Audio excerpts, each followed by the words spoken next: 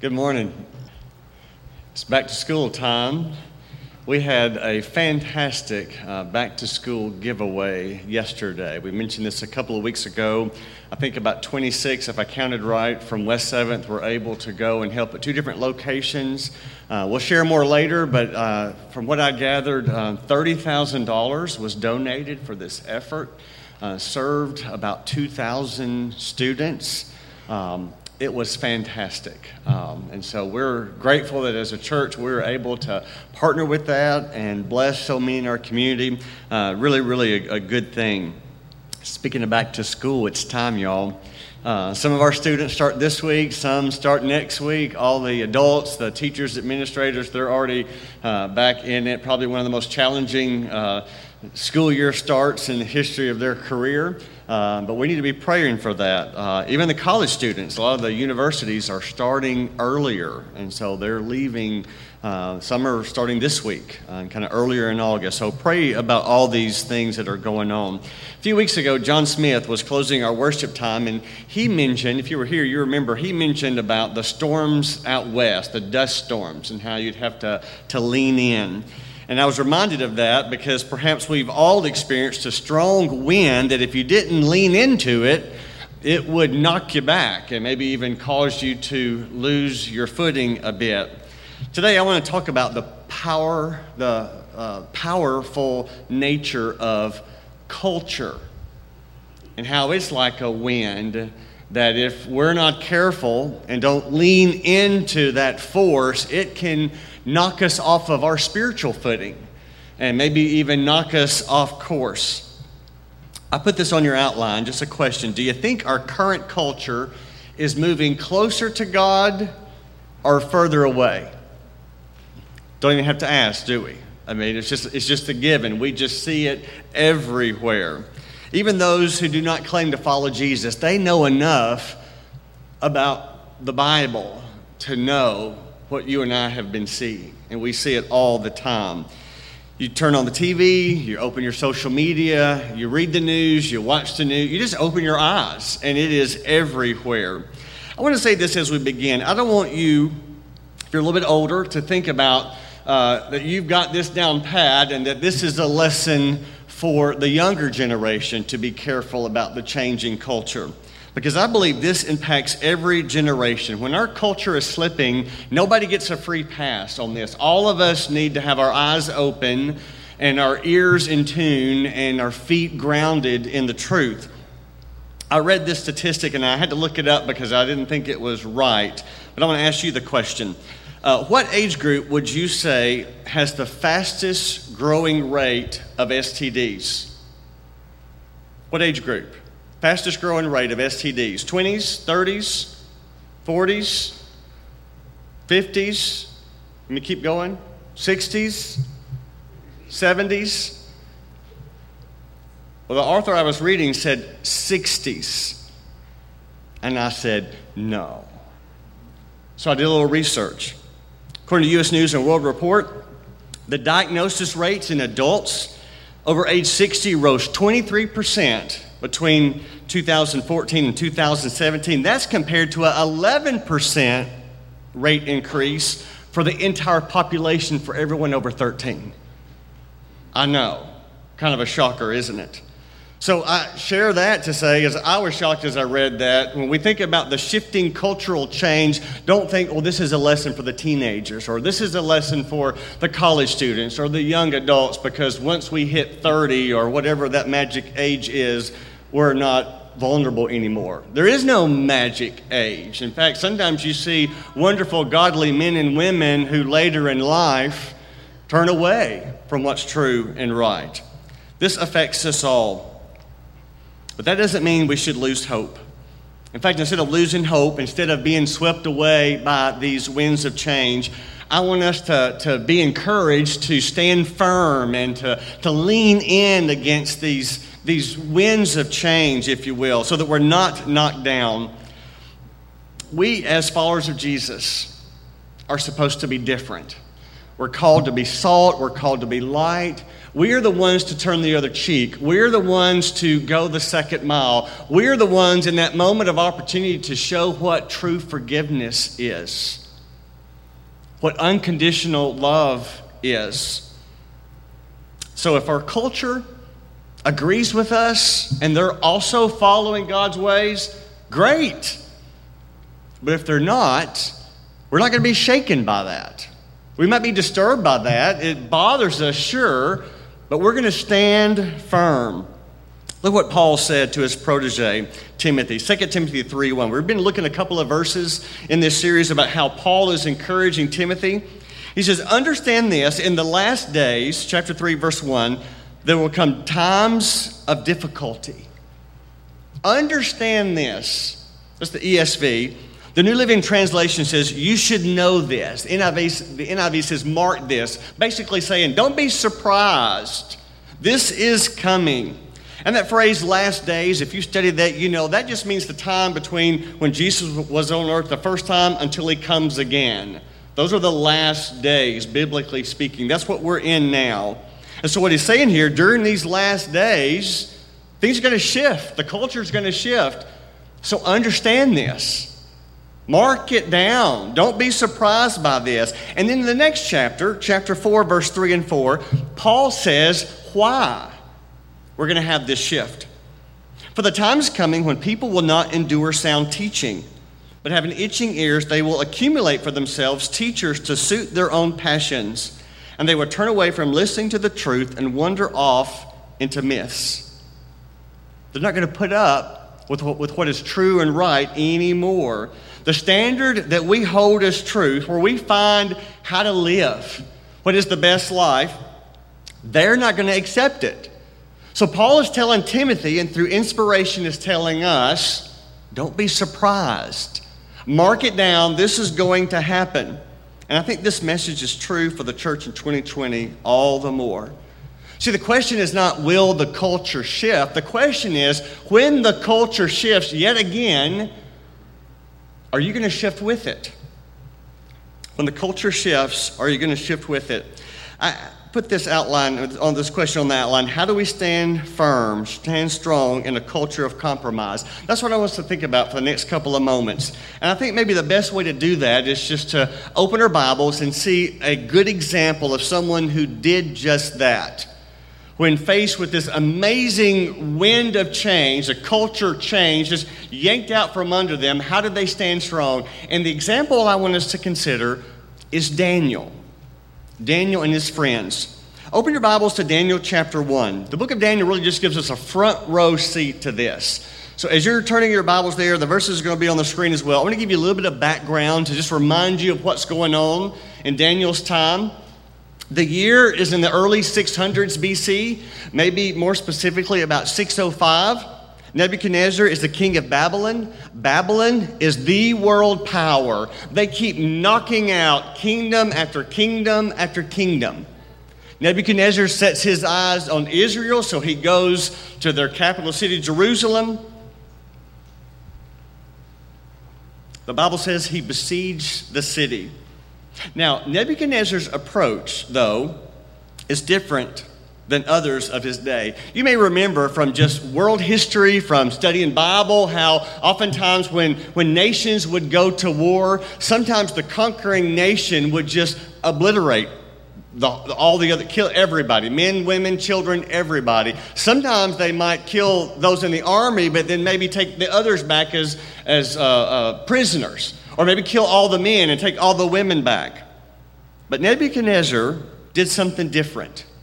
He besieged Jerusalem, but instead of killing everybody, he takes back what we might call the best and the brightest, the most promising.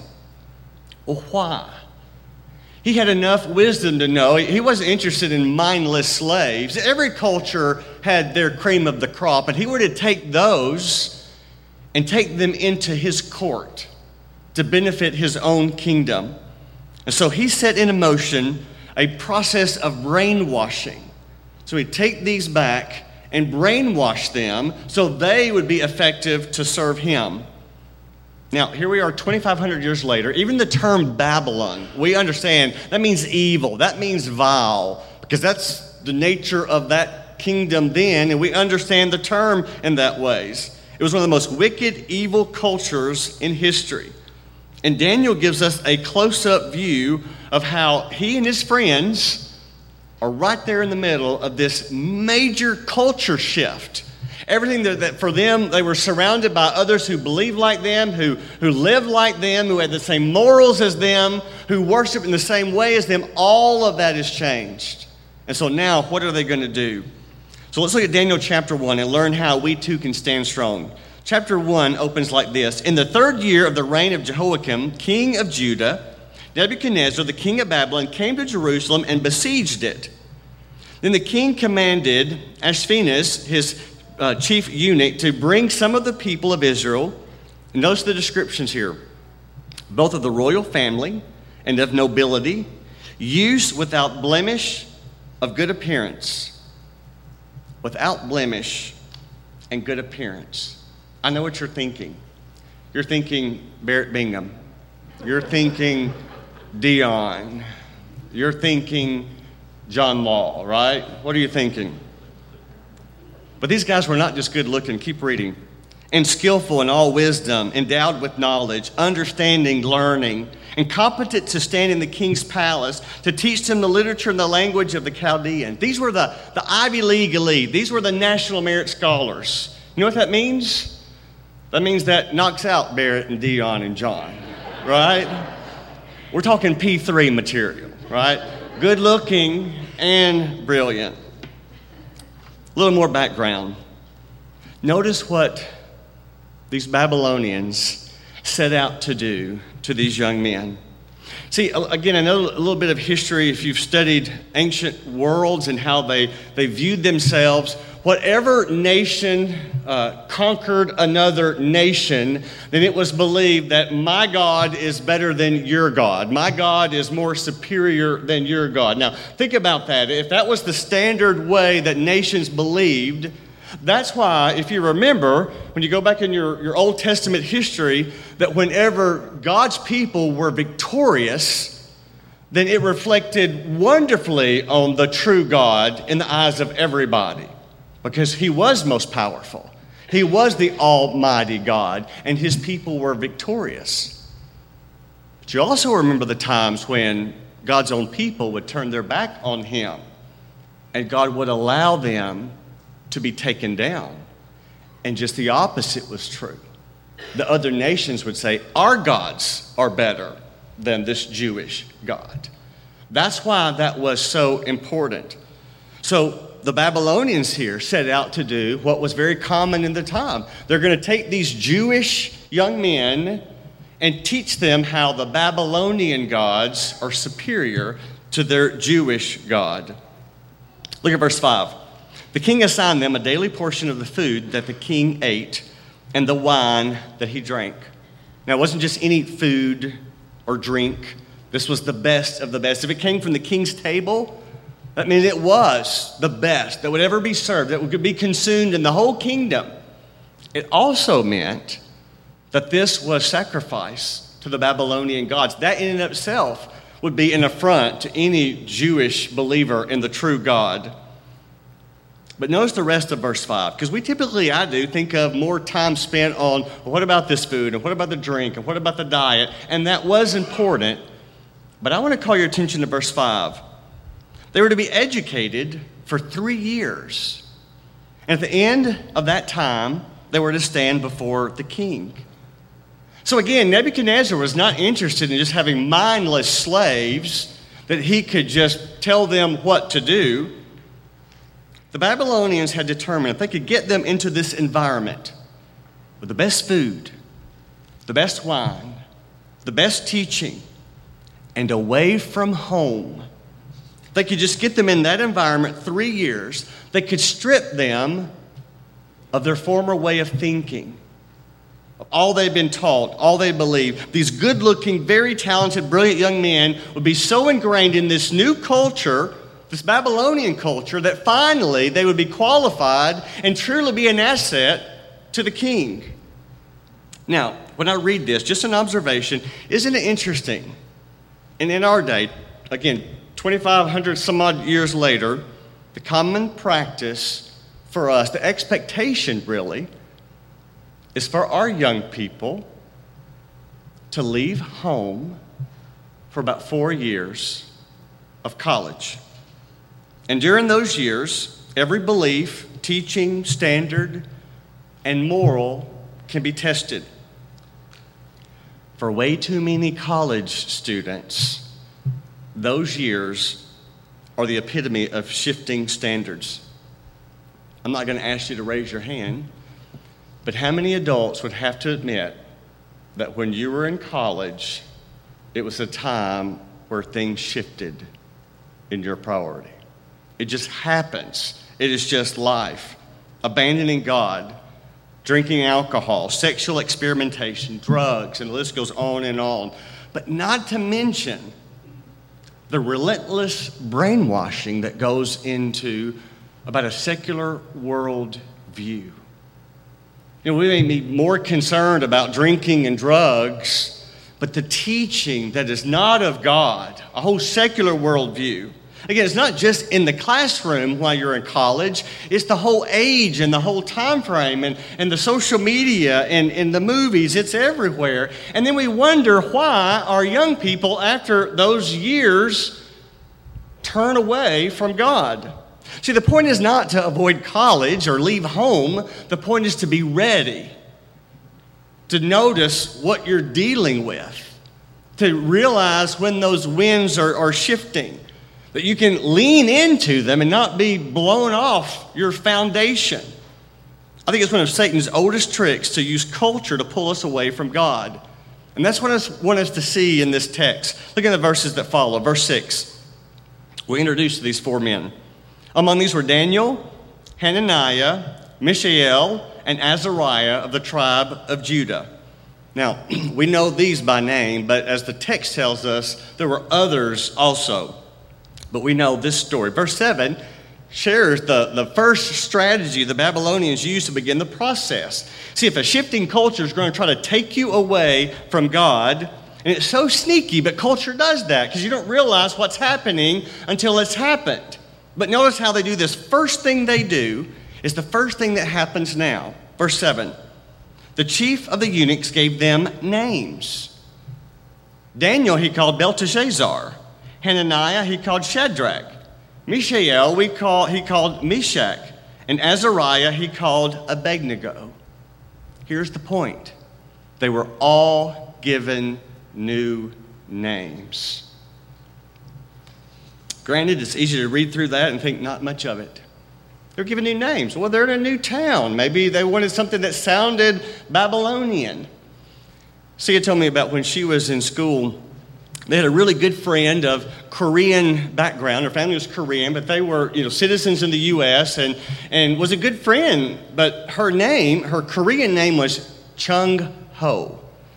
And Sia and all her friends thought, that's just the coolest name ever. Her name was Chung Ho. But Chung Ho wanted an American name. She didn't want her American friends to call her Chung Ho. She wanted them to call her American name. So she asked them to call her Debbie.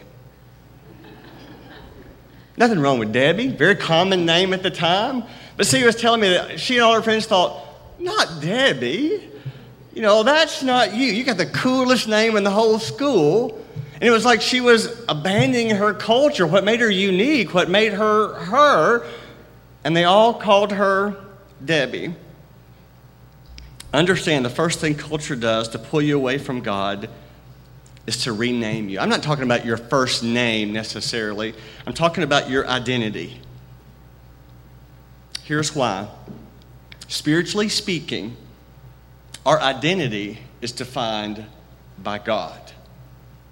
He's the one who tells us who we are. The Bible, from beginning to end, communicates this message of who God sees us as. I'll put a few that just came to mind very quickly. They're on the screen. A child of God.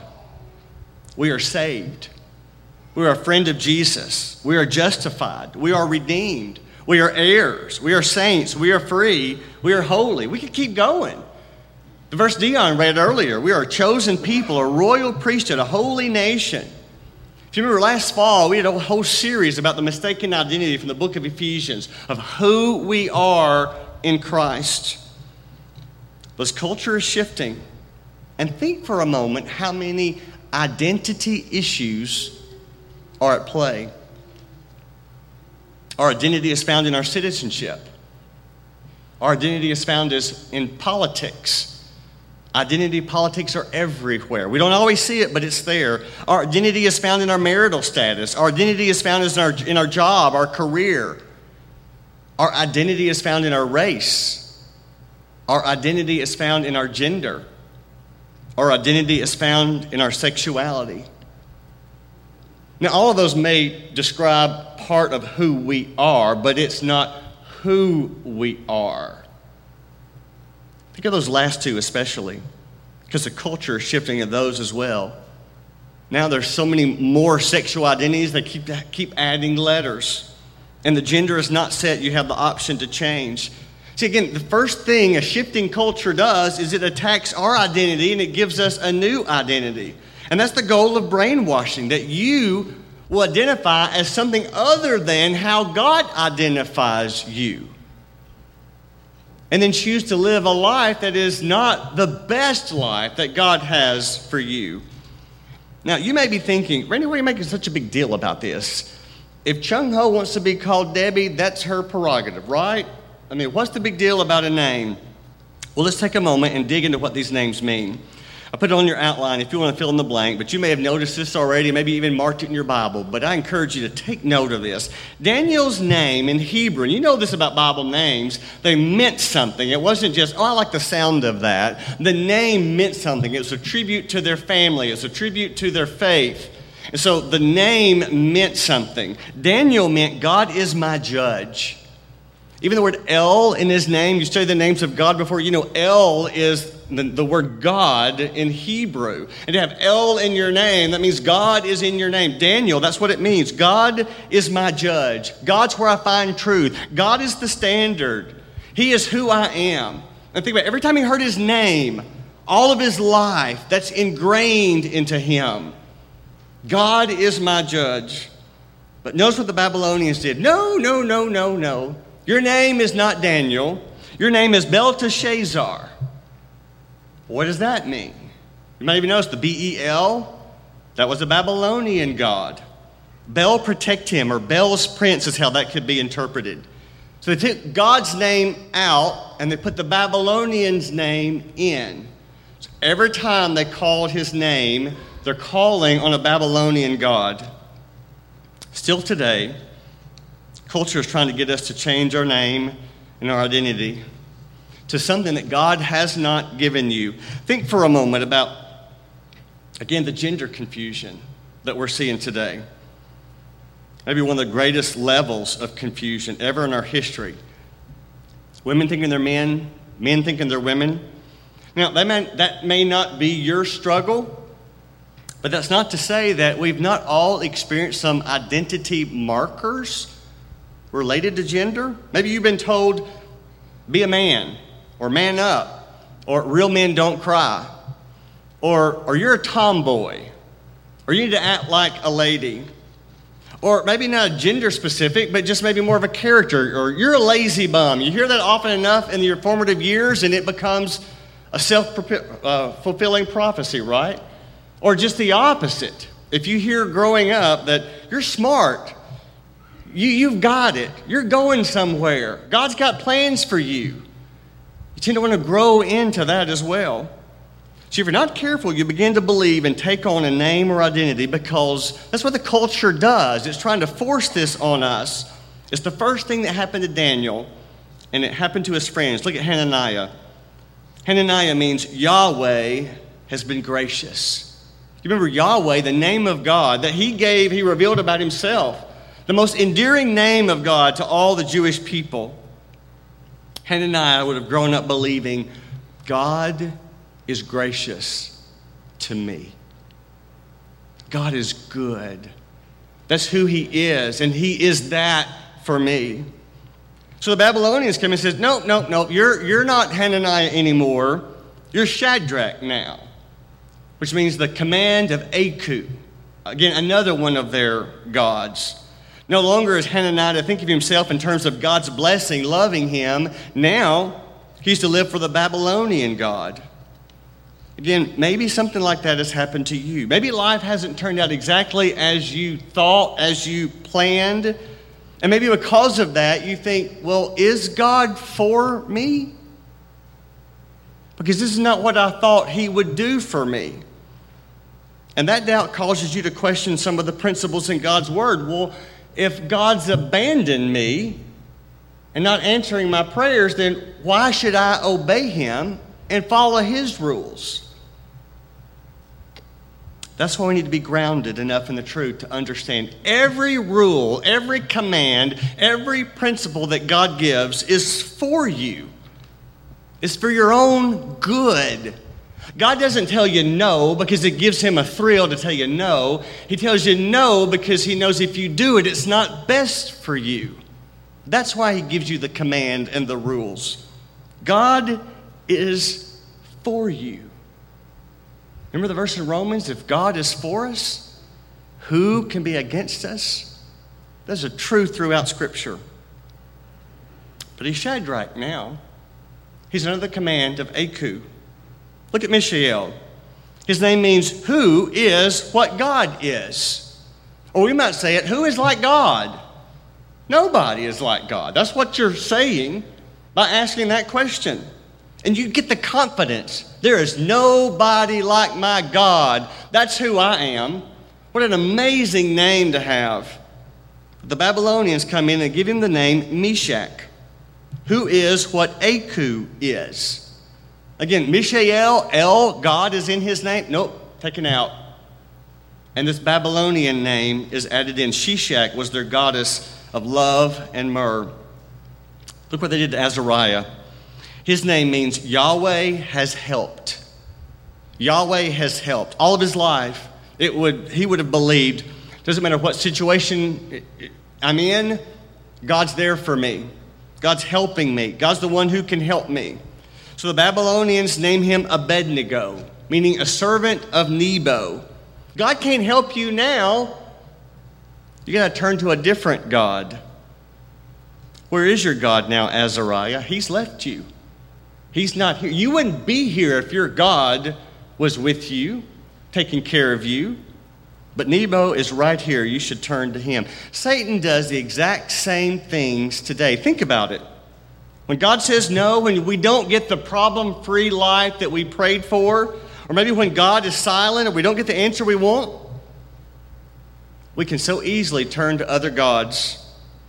God's not here, so I might as well turn to the God of money or the God of sex or the God of power or the God of pleasure. Do we really think a bigger, better house is going to solve our marriage issues? That more money is going to solve our life problems? Another person is going to give you life, meaning, and purpose? Until you understand that God is where your help comes from, until you understand that your identity is firmly defined by God, you'll turn somewhere else. So instead of being encouraged by their names to turn to the real God, they're all renamed to the four leading gods of Babylon. Now, getting a new name, that was not just for these four. That was common of that day. But these especially, we know exactly what they were named. And they were specifically named after these foreign gods.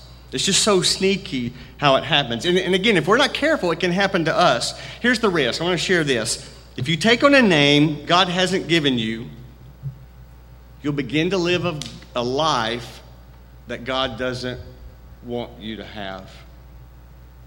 And it's not the best life. So what do? We do exactly what Daniel did. Look what it says here in verse 8. But Daniel resolved that he would not defile himself with the king's food or with the wine that he drank. Therefore, he asked the chief of the eunuchs to allow him not to defile himself. And again, we can study that whole context of what that means, but I just want to zone into this first phrase, Daniel resolved. Again, this is the ESV. Another version says determined. He determined. Daniel determined. I think it's New King James says he purposed in his heart.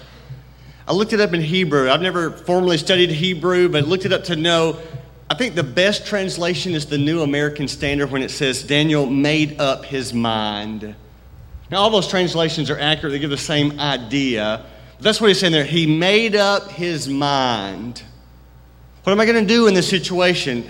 Had no control over this, not my fault, but here I am in this whole new place, and all of this has been thrust upon me. Daniel resolved. Daniel made up his mind that he could control. Physically, he was a captive. He was a prisoner. They could do to him whatever they wanted. But he can control his mind, or as purpose in his heart, depending on how you translate that. If you don't know what happened to Daniel for the rest of his life, we're out of time to go through it now. I encourage you to read it again, the rest of the chapter, the rest of the book. It tells an amazing story about these two. But here's the point. Culture is shifting yet again. The winds are blowing yet again. And the same words from Paul to Timothy we need to hear, understand, mark it down, don't be surprised. The winds are changing. And then Paul points Timothy back to the Word of God. Folks, culture has shifted, but don't give up. Stand firm. And when you feel that wind, you lean against it so it doesn't knock you off your foundation. In fact, Paul's the one writing this. I think about what we know about Paul. Paul would look at this kind of situation. I think challenge us to do the same, to look at it, not to be dismayed when we open our screens or we open our eyes and we see it yet again and go, okay, what's new? What's next? Thought I'd seen it all. Instead, to look at it as an opportunity. Yes, the world is dark and people need Jesus. You have Jesus. This is your opportunity to be light, to be salt, to be that good example.